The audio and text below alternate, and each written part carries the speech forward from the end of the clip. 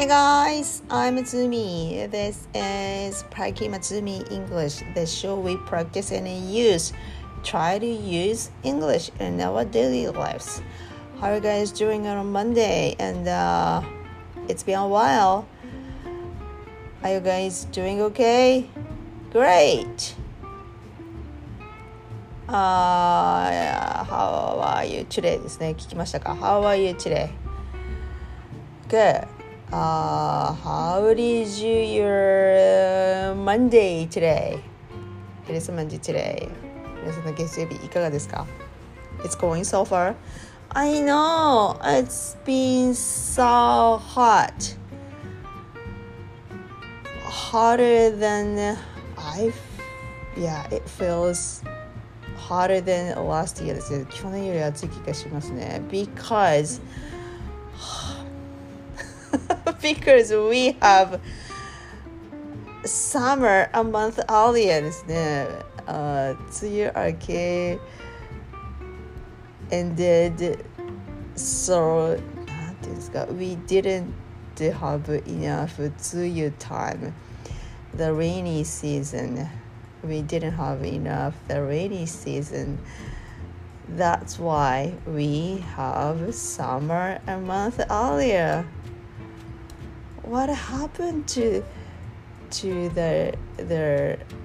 何ですか weather ですね。梅雨が早く明けてしまったので、それを英語で言おうとしたんですがThis year in Japan, a crazy thing happened to the weather. The rainy season was over a month earlier ですか? はい。That means the summer came a month earlier ですね。That is why we are having なんかもう夏を楽しむ余裕がないですね。Yes, we are having hot days recently ですね。新潟は40度を超えることはまだないですが、今までSo far 35、6度ぐらいだったのが6月に1回あって、でもここ数日は真夏日だから It is so hot ですね。暑くて何もする気になります。Anyway, it's July now ですね。4月になりましたね。で、今朝英会話タイムトライアルを7月号7月4日最初の月曜日と思って、そう7月号慌ててめくって、やっぱりそうだ4日からだと思ってラジオを聞いてちょっとやったんですが、 Famous for my hometown is famous for っていうのでしたね。 London is famous for なんとかとかそういう感じで、my hometown is famous for これ使って皆さんの地元紹介してくださいっていうのが書いてあって、じゃあこれを2分以内で喋ろうと思って練習したのを、はいこちらですというふうに、はい、1回目第1回目に喋ったパターンと、それから数テイクやって、まあ朝一で英語喋った割には、まずじゃないかなっていうテイクを2通りあれですね、このエピソードの中で盛り込みますね。はい。My hometown is famous for its beef, which I didn't know that, and that's the latest thing. The local government publicizes.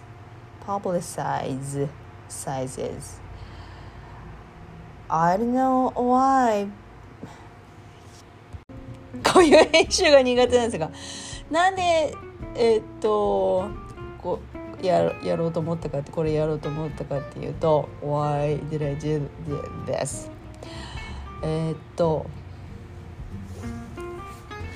TOEIC の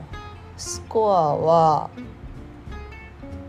TOEIC 受けたのが最後に受けたのが10年以上前で、もうスコアが有効期限切れてますよね。あれ何年間でしたっけ、1年ですか2年ですかそんなので履歴書に書くのもどうかな、はばかられるなと思って、さーて何がいいんだなって思って受けたのがこの間受けたバーさんとのスピーキングテストで、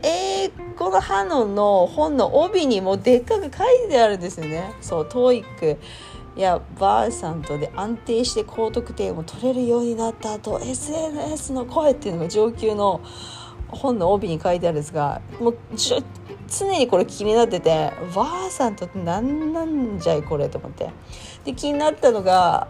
春の終わりぐらいで、へーと思って、でTOEICは現地の会場に行って今7000円ぐらいですか、受験料払わないとね受験できないけど、このバーさんとはスピーキングとその他ライティングもあるらしいですが、自分家で、どこでもできると、スマホが一つあればで24時間できると、でスコアがすぐ返ってくるそんな素晴らしいテストやるに越したことないと思って、それをやろうと思ってて、で1回5000円なんぼでしたっけね、確かね。それを受験料を払うといつまでに受けてくださいっていうのが来るんですよね。そのパスコードみたいなのと一緒に、あなたの受験番号これですみたいなのと一緒に、その有効期限までになんか 3,4 ヶ月あったんですよね、お金払ってから。でやっぱその間に練習 しようとすればいいかと思って、で気がついたんですね。その有効期限が6月末だったんですまずいと思って、で急いであと1日でエキスパイアになるから早く受けないとと思って受けたのが6月末だったんですね。そのバーサルとのスピーキングとテストです、私が受けた方が。でそのスピーキングのテストを受けてスコアが51だったんですね。これはこの英語の本の帯に書いてある、安定して高得点を取れるようになった、この安定の高得点の範囲に入るんだろうかと思って、51が何せ初めて受けたんで公式ホームページとかやたら見たら、なんでしょうね、TOEIC しかりもう満点が100点じゃないっていうね、計算方式ほんとわからないんだけど、なんで TOEIC は1000点満点じゃないんだろう、なんでバーさんとは100点満点じゃないんだろうってことですよね。不可解なんですが、anyway 満点がね80何点ですか、80点ですか、90までいかないですよね。80点だったかな、満点が。もう80ちょいですか、分からないけど、もう80はあれです、もうネイティブと同じだから、外国人にとってもそれ異次元なのでなかなかありえないですよね。ありえないので、そこを目指さないんですが、で日本人の平均点が38ってあって、ってことは38、平均38、My score is 51だから50だから、これはいいだろうと、平均をかなり上回ってるからいいだろうと思って、へと思ったんですよ。でもうちょっと調べていくうちに、いや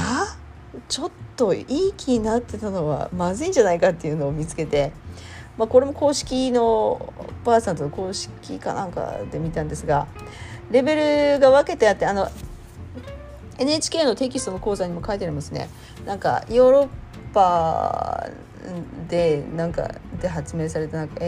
運用能力の基準で A0、A1、A2 次 B1、B2、C1、C2 なんか歯医者さんが言うあれみたいですよねわかる。なんで歯医者さんで歯覗きながらああいう風に言うのか、なんか秘密の暗号ですよねきっとね、歯医者さんしか知らないね。anyway そのレベルがあるわけだ。ちょっと待ってくださいね、今テキスト見ますね。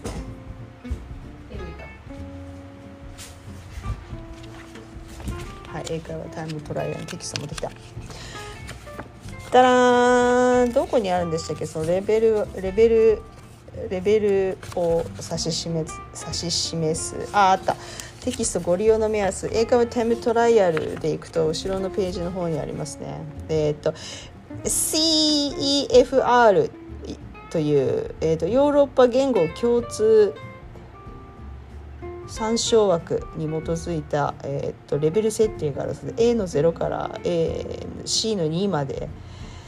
っていうカテゴリーがあるんですが、ちなみに英会話タイムトライアル A の2のカテゴリーに入ってますね。で一番難しいのは難易度が高いの C の2だそうです。 OK と思ってでその私のスコアの51はどこに入るかというとこの B1 に入るんですね。でその注意書き説明に何て書いてあったかというと中級って書いてあったんですよ。書いてありました。中級だと何といやてっきり上級だと高くくくってたので、上級とかも英語のネイティブと議論するに至るにはスコアで言うとね58とか60前後をそういうふうに言うそうです。そこまでいくともう C に手がかかるか C に手が届くか届かないかなんですが、なんで私のスコア51だと B1 に入ると。で中級なんですね。英語でビジネスするにはまあちょっと足りないのでちょっとまず53点ぐらい目指しましょうみたいなこと書いてあったかな。あ、そうなんだと思って、その後ちょっとしばし考えて分かった中級か、なるほどじゃあ上級に手が届くぐらいのスコア58をまず目指そうと思ったんですね。だって今スコア51で目指すスコア58だからたかだか7点上げればいいやっていう安易な考えたんですが7点ぐらいすぐ上がるだろうと思ってるんですけどね。で、語彙力と流暢さとあと発音が明確かどうか、あと文章の構成能力とかそれを総合して、ジェネラルスコアが51なんですよね。だから各発音をちょっと上げるとか文章構成能力ちょっと上げるとかをやっていけば58届きそうだなと思ったので、それに設定してまず目標で、その対策としてそのバーさんとの公式からすぐ結果が届くんですね。もののなんか 1,2 分ぐらいでそこの対策、今後の勉強の仕方とか対策のところにこう書いてあったんですね。2分間英語を喋る練習をしようとでネイティブが話している動画か何かを見てその真似しようみたいなことが書いてあったんですよ。確かにそれは力がつくだろうなと思って、でも動画は見始めると止まらないからそれ危険だと思って、じゃあこの公式の人が書いてある指導のもとにやってみようと2分間喋り通す練習をやったら語彙力はね私ずば抜けて点数良かったです。70ぐらい取ってたんですよ。ほーと思って、これ受験勉強のおかげかな、いやTOEICのおかげかなと思って、でもTOEICで出るような単語なんか全然出ないですよ。本当に後で詳しく説明します本当日常英会話で出るようなあれしか出ないですよ。だから例えばこんな感じで語彙力の問題こういう風に問うんですよね。サンプルであったのがいや忘れた、サンプルじゃないな、本番のテストで書いてあったのが電車が時間に遅れています。それはearly と言いますか late と言いますかどっちですかみたいなそういう超難しい英単語を聞いてるわけじゃないですよ。でもその質問文も全部英語で言ってるから、例えば A train is behind the schedule, it is early or late みたいに聞いてたはずですね。でその質問があると自分で答えればいいんですよ。late とか it's late とか言えばいいんですよね。それが語彙力で、それがずば抜けてよかった。それ以外の文章構成能力、あと何でしたか、流暢さと発音が軒並み50点以下で、いやそれどういうことだろうと思って、でそれらを伸ばすためにその2分間喋る練習しようって書いてあったので、それに基づいて今朝やってみたのがね、その英会話タイムトライアルでいいお題があったので、っていうか他に考えつかなかったので My hometown is famous for such such such っていう練習したんですね。でそのバースさんとのテストの後半の方にね、同じようなテスト形式が出てきて、今から言うお話を要約して自分の言葉でお話を再現してください。リ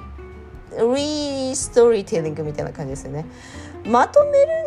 るんじゃないと思うんですけど、お話を再現してくださいっていうのがあって、そこでやっぱり詰まるのと話を覚えなきゃないっていうお話を覚えなきゃないっていうのと、聞き取り能力はそれ以前の問題ね。そう、聞き取り能力もあるし、でそれをまた喋ると。なので結構できそうでできなかったんです、そこがね。言ってることね簡単なんですよ。例えば今でも覚えてるのが、奥さん、旦那さんがいて、奥さんに朝ごはん作ろうと思って朝ごはん作って、奥さんが寝てるベッドに持ってってやろうと思って、でエッグとなんとか焼いて、ベーコンと焼いて、コーヒーとかって、でそこで旦那さん思いついたね、花を飾らねばと思って、そうで花屋に買いに行ったんだって。そしたら奥さん起きてて、自分で朝ごはん作って食べてたよ。ちゃんちゃんっていうオチのちょっと短いお話があるんですけど、それも自分でちょっと笑ってしまって、それで話聞いてて、マジかよとかって思って、それをリテリングするんですよ。話を再現しようっていうのがあるんですけど、それ話は聞いてて分かるんだけど、いざ自分の口で言おうとするとあうってなると。でそのあうとかよどみとか、そうよどみですね、詰まる、言葉に詰まる、それが減点の対象になるらしいね。どうかね。何回も受けた人のブログとか読むと、そうかと思って、だからスラスラスラっと言えないとダメなんですよ。それこそスピーキングの能力だと思うんですけど、後半にそういうのがあって、後半に行くほどちょっと難しくなるけど、前半はね楽ちんなんですよ。画面に英語の文章が一文載ってて、それ読みなさいっていうやつだから簡単で、語彙問題があって、文のストラクチャーの問題もちょっと難しかったな。こんな感じですよ。それ文章構成能力に反映すると思うんですが、例えば学校の英語の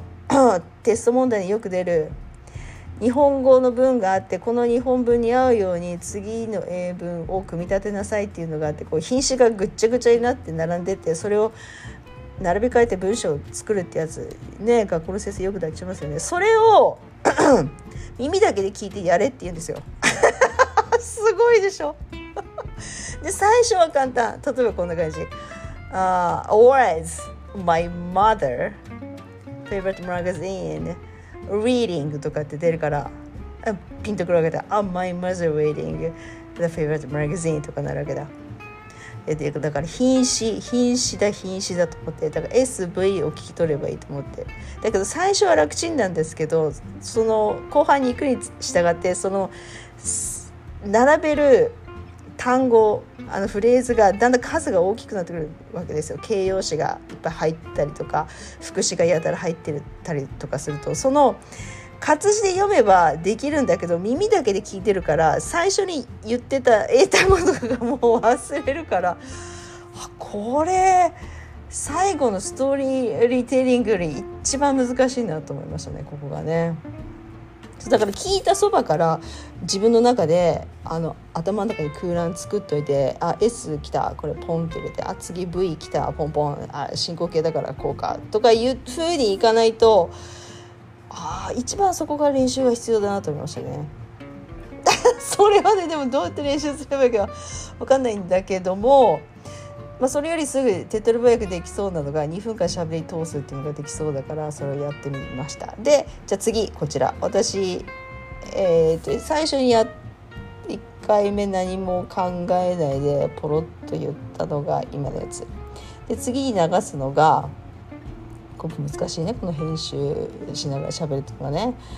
3テイク目かな、3テイク目にもういいんじゃないっていうのが取れたので、はい、こちらです。 What is my hometown famous for? My hometown is famous for its beef, which I didn't know, and that the latest thing the local government publicized I'm not so sure about that, and I've never had that beef because I couldn't find that beef at any local supermarket. Well, I would like to say that my hometown is famous for its onsen. Every year, many tourists are coming to my hometown to have fun at hot spring onsen, and also my hometown is famous for Nihonshu sake, and there are several sake breweries. So if you visit my hometown, you can enjoy a hot spring and a sake. Sounds great.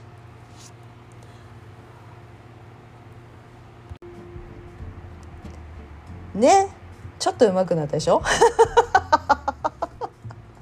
気づいたんですよ。言うのとかおあいくとか、それ言ったら多分減点になるんじゃない、無言で黙ってるよりなんか発した方がいいっていう風に書いてあったから、なんか発しては見るんですけど、多分発しては見ても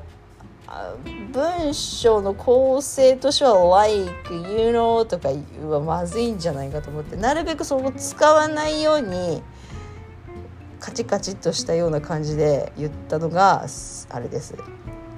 3テイク目のやつだから、自分で聞いてても随分なんか立派なこと喋ってるなって感じがしましたね。友達と喋る分には おあいユーロとか使ってもいいんでしょうけど、そうじゃない、こういうテストで測る場合はない方がいいかなと思いましたね。っていうのと、やっぱりなんか何とも言えないな。でもなんで like you know って言うかっていうと、間を稼ぐのと、私の場合は間を稼ぐのと like って言ってる時間の間に次何喋ろうかなっていうのを考えてるかでも必要なんですよ、それってね。それがないとってなるからね。そう無言のままなるから、そう避けれたいがためにとりあえず言うんだけど、でもばあさんとのテストの時はダメっぽいですね、ちょっとね。Yes, and I find very useful tips for to get high scores on verse and speaking test. スマートフォンのカバーを外してから受験しましょうって書いてあるの、受験し終わった後に見つけて、何と思って、私 iPhone ですが、iPhone のお尻の方にスピーカーありますよね。あそこに iPhone の上にさらにカバーをつけてる、ケースをつけてるってことは、やっぱりスピーカーの上にまた物が乗っかってるから、音が伝わり拾いにくくなってるんでしょうね、きっとね。多分それも若干大きくは、影響しないだろうけど、若干影響するので、やっぱり何よりも準備万端でいいスコア取るに越したことないから、スマホのカバーは外しましょうって書いてるの、後で終わった後に見つけて、多分スマホのカバー取ってたら目標の58いけてたんじゃないかなっていうね、言い訳をして、はい総評としたいと思います皆さん英語の歯のやってる方で絶対興味一体何だろうと思ってたはずなんですよね。この帯に堂々とあるから、TOEICは有名だからいいけど、このばあさんとって何なんだろうってずっと思ってたんですよね。そうで、最近広まってきたばっかりのテストだから、あまり受けてる方はいらっしゃらないけど、でも TOEIC もスピーキングのテストがあるから、そうですね、そっちでスピーキングの能力を測るもいいんですが、何せね、新潟では受験できない。そうだからどこですか一番近いの。東京とか仙台とか行かないと受けれないですよ。そんなことまでしてスピーキング能力測らなくてもいいって思う人間なので、私で、あれそう高いですね。しかもね、そうなの、だからやらないでもばあさんとスマホがあれば、そうです、自分のお家で涼しいところで24時間いつでも受験できるのでおすすめ。で受験料は5000何歩だったはずですね、確かね。でもなんかです安く提供してるのがねあるんですよ、割引とか。それも一体どういうルートで割引になってるのかよくわからないんですが、探すとねあるんですよ。私それでなんか受けてるんだけど、誰かのプロモーションがタイアップかなんかのキャンペーンやってて、あいいじゃんと思って、何パーオフ、今なら何パーオフですみたいなのを見つけて受けたんですよね。そうです、それ探すといいかもしれないけど、どこでどういう情報を得れるか分かりませんが、まあツイッターでバーさんとテストとかって Google でもいいですが検索すると出てくると思います。もう一声欲しいですよね。もう5000何歩だと毎回受けるのにはちょっと私手が出ないから、もう一声、例えば3000何歩とかだったらかなりこう3ヶ月大きいとかに受けれるから、多分2回3回ぐらいやったらだいぶスコア伸びそうな気がしてるんですね、自分と。TOEIC もそうなんですけど、あれもポンポンポンと切れ目なく受けるとコツがつかめてくるからスコアが上がるんですけど、私上がったんですけど、そういう感じでやったら1年に1回だとちょっと間延びしちゃうから、 3,4 ヶ月に1回とか3ヶ月だなきっとな、3ヶ月に1回ずつ受けたら伸びそうだなという気はしてるんですが、まあちょっとぐだぐだ話しましたが、はい、That's about it for today。 はい、今日もお願いしますね。Today I shared about a version of speaking test ですね。この会社、アメリカの会社ですね、確かねが提供しているテストです。スピーキングテストです。それについてお話ししました。でその私のスコアの結果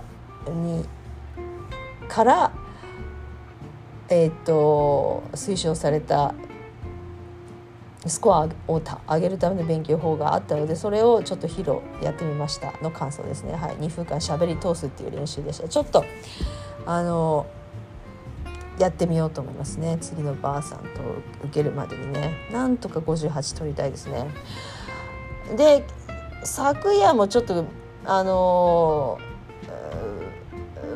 ブログかなんか読んでたんですけど、履歴書に書くには、もう TOEIC はもちろんですけど、履歴書に書くにはバーさんとスコア50以上なら書くのがよろしいと。で55以上なら絶対書いた方がいいと、かなり有利に働くそうです。っていうか世の中その名前テストの名称知ってる人の方が少ないかもしれないね。だからいやこれこういうテストですってちゃんと補足事項を説明した方がいいかもしれないですよね。あとはどうなんですか、バーさんとTOEICの相互関係というか互換性、大体目安で言うとこのスコアは大体 TOEIC のスコアで言うとこれぐらいのレベルですみたいな表がなんかあると面接官も分かるかもしれないですね。へーってなるかもしれないですね。でもまあいいか anyway はいだそうです。なので私スコア51だったのでちょっとこれ見よがしにね履歴書に書いてみようと思います。Okay, that's about it for today. はい、今度こそ終わります。Thanks for listening. 今までやったニュージーランド情報とか全然やらなかったですね。はい、次回に持ち越しですね。Okay, thanks for listening. Again, I'm Tsumi and enjoy your Monday. And it's hot out there. Stay inside ですね。Stay cool, stay inside, stay hydrated. And enjoy your Monday. See you soon. Bye.